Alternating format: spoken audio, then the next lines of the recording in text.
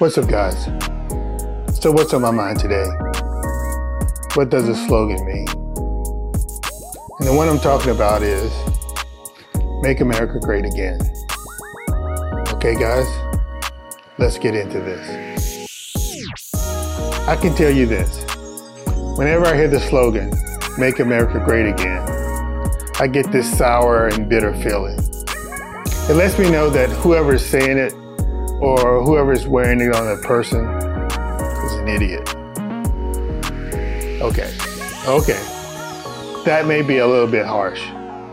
But what person in their right mind will say something so out of touch?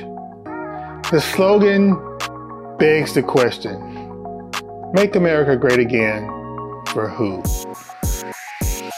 At its very least, it's a slogan that is out of touch. No, it's a slogan that is completely out of touch with this country's history.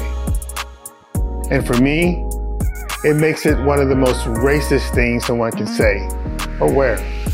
So, for shits and giggles, let's figure this out. When was America ever great? Then we can go back to that era of greatness for this country. In 1776, the so-called founders of this country, they knew that the country wasn't great.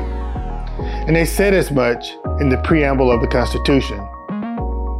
We the people of the United States, in order to form a more perfect union, establish justice, ensure domestic tranquility, provide for the common defense, promote the general welfare, and secure the blessings of liberty to ourselves and our posterity, do ordain and establish this Constitution for the United States of America. Now, for me, it's the phrase, more perfect. The word perfect is an absolute word, a non-gradable adjective. It doesn't need a qualifier. I mean, what can be more perfect than perfect? But in that two-word phrase, the founders were saying, we're probably not going to get this 100% correct. And Lord knows they didn't. So we're giving you something to always strive for, a better union, a more perfect one. They inserted mechanisms into the Constitution to change this document to better the union. Now think about that for a minute. They inserted mechanisms into a document, the Constitution, to change it to make the union better. And because of this, the Constitution is considered a living document. So was America great at its founding? I think we all know the answer to that. No. They had enslaved people who didn't have any rights, governed by a bunch of white men. Women didn't have the right to vote, so they had no representation. The very thing that the so-called American colonists were fighting for from England. So that wasn't a great time for America. The enslaved people fought alongside the Union Army to gain their freedom. But that same American government turned it back to those marginalized people when southern states imposed Jim Crow laws that kept those people marginalized, that kept a knee on their neck and expected them to be great. Was America great then? Hell no. What about the era of women gaining the right to vote? Number one, women had to fight for the right to vote. Number two, white women didn't want black women to have the same privilege that they had. Hell, they didn't even want black men to have that privilege. So, was America great then? No. Civil rights legislation passed again and again to try to pull America closer and closer to being great. Think about that. Civil rights legislation had to be passed over and over and over again to try to pull America into greatness. Redlining, unfair practices with banking, and many other issues have kept America from being great. But the one thing that continues to be the most significant obstacle in the United States achieving the near great status is white men. White women are a solid second. At every push forward for a more perfect union, white men, for the most part, and their white women accomplishers have stood in the way.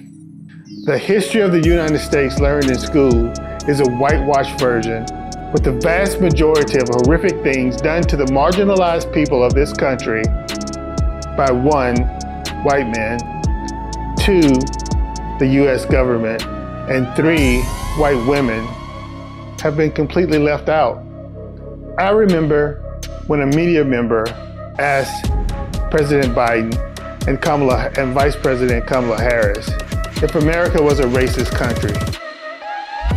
They were given a chance to rebut something that the South Carolina Junior Senator Tim Scott has said in his rebuttal to President Biden's union address. President Biden answered the question like this: I don't think America is racist, but I think the overhang from all the Jim Crow and before that, slavery, have had its cost. Vice President Harris answered in this fashion: I don't think America is a racist country, but the nation must speak truth about the history with racism. Now, I think a better answer would have been something like this. The United States was built with the threads of racism woven into its very foundation. Even though some of those threads of racism have been managed to be ripped out by those marginalized people of this country's not so casual relationship with racism has a stranglehold on them and the country. Subtle and not so subtle forms of racism are rooted in this country's system. Many pieces of racism remain and need to be addressed and dismantled before anyone in this country can honestly say America is not a racist country. Make America Great Again assumes that America was great for everyone. While there have been some great moments in this country's dirty laundry, primarily stained by white men, is what this country needs to deal with. Okay, guys. So that's what's been on my mind today. You guys have a good day. Bless the people in Buffalo. Can't even believe that happened. What am I talking about? I totally believe that happened.